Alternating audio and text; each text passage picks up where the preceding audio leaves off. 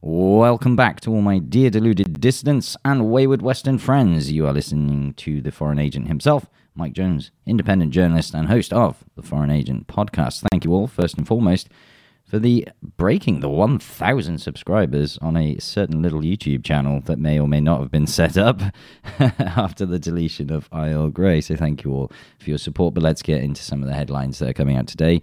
In Lenta.ru, Surovikin's daughter denied his detention.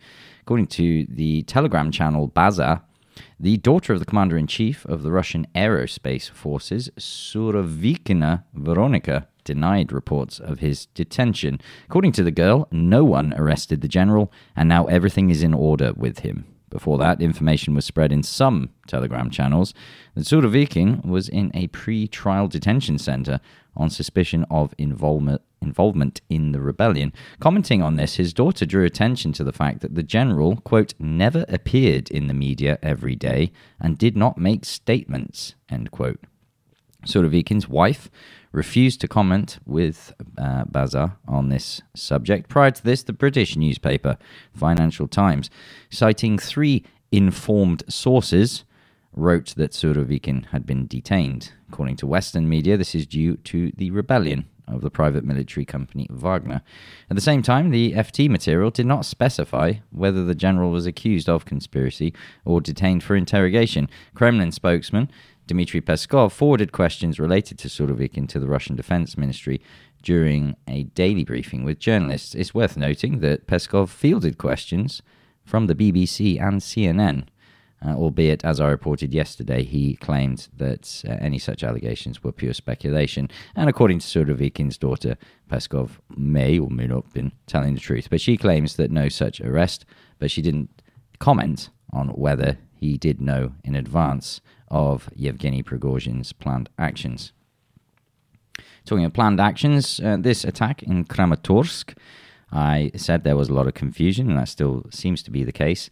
And amusingly, these foreign mercenaries being dubbed by Ukraine as simply tourists. Well, the Russian armed forces destroyed 2 generals of the armed forces of Ukraine during that attack on Kramatorsk on June 27th, according to RIA Novosti. According to the MOD, during the strike on Kramatorsk, 2 generals, up to 50 officers of the armed forces of Ukraine, and 20 mercenaries were eliminated. Quote, according to updated information, as a result of a high-precision strike on June 27th this year in the city of Kramatorsk, Donetsk People's Republic, at the point of temporary deployment of the 56th Separate Motorized Infantry Brigade of the Armed Forces of Ukraine, 2 generals participating in the headquarters meeting, up to 50 officers of the Armed Forces of Ukraine, as well as up to, it says, 20 foreign mercenaries and military advisors, the ministry says.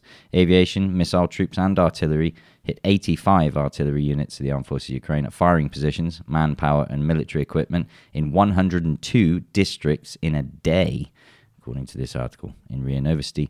Links in the description on Podbean. Kartapolov, shortly before the rebellion attempt, Prigozhin was informed that funding had been cut off. The founder of the private military company Wagner, Yevgeny Prigozhin, did not agree to signing a contract with the RF Ministry of Defense, in connection with which he was informed of the termination of participation in the special military operation. Andrei Kartapolov, chairman of the State Duma Defense Committee, told reporters about this. According to him, the desire for money, exorbitant ambitions, and an inadequate emotional state led to the attempted rebellion. This is according to rg.ru.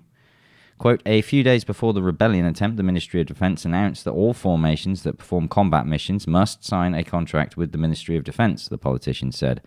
And everyone began to implement this decision, an absolutely correct decision.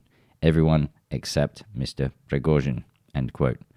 According to Kartapolov, it was brought to his attention that in this case, PMC Wagner would not take part in a special military operation. Quote, that is, no funding will be allocated, material resources for Mr. Prigozhin.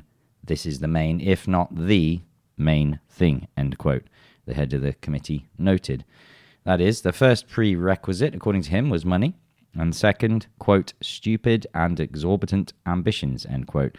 And the third factor was the state of effect, Quote, "Together all this resulted in an attempt at treason and deception of his comrades," end quote, the politician summed up. I recall that earlier, President Vladimir Putin said that Wagner Group was financed from the state budget, and from May 2022 to May 2023 alone, the state paid the company 86 billion 262 million rubles for maintenance and incentive payments. If we move over to Russia today, they are claiming that in the Financial Times, the EU allows military to be sent to Ukraine as part of future security guarantees. The member countries of the European Union, within the framework of future security guarantees, do not exclude the sending of military missions to Ukraine with the consent of the members and under suitable conditions. Quote, "The leaders commit to continue funding arms shipments to Kiev through the European Peace Fund, a fund funded by EU countries. They also promise to expand the EU initiative to train Ukrainian troops and the possibility of an EU military mission in Ukraine, if the conditions for this are deemed appropriate, and such a move will be agreed upon by all members," end quote, the source says. Earlier, the head of the EU Foreign Service, Josep Borrell, said that the EU could turn the European Peace Fund into a defense fund for Ukraine. As we know, and has often been quipped, whenever they set up a fund, it's usually a money laundering operation, and perhaps it appears they need a new name for this initiative. Sticking with Borrell, you said that this fund here, as I've just noted, can become the defense fund, but the quote here is, "The European Peace Fund perhaps should become the defense fund of Ukraine. Ukraine must continue to fight," the European diplomat said. He also called for the continued modernization of the Ukrainian army. Earlier, White House spokesman John Kirby called the expected losses of Ukrainian forces in offensive operations. He went on to say, "Of course, casualties can be expected in these intensified battles," Kirby said. At the same time, he added that Ukrainian President Volodymyr Zelensky would receive all the necessary support, not only from Washington, but also from 50 of his partners. This is obviously downplaying quite a lot of these catastrophic losses that Ukraine has stated. I do find that Kirby's comment, "Of course, casualties can be expected," is most certainly a downplaying of the situation.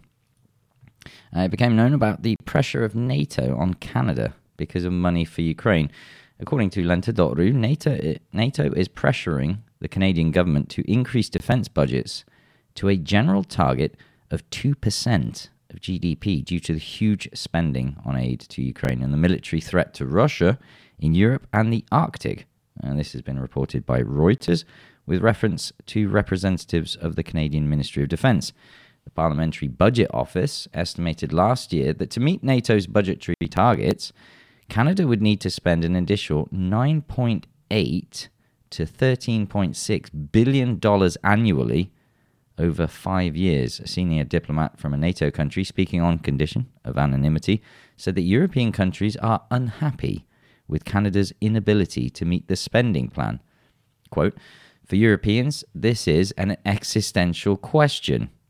Russia is nearby, but Canada is located across the Atlantic Ocean, and this is not essential.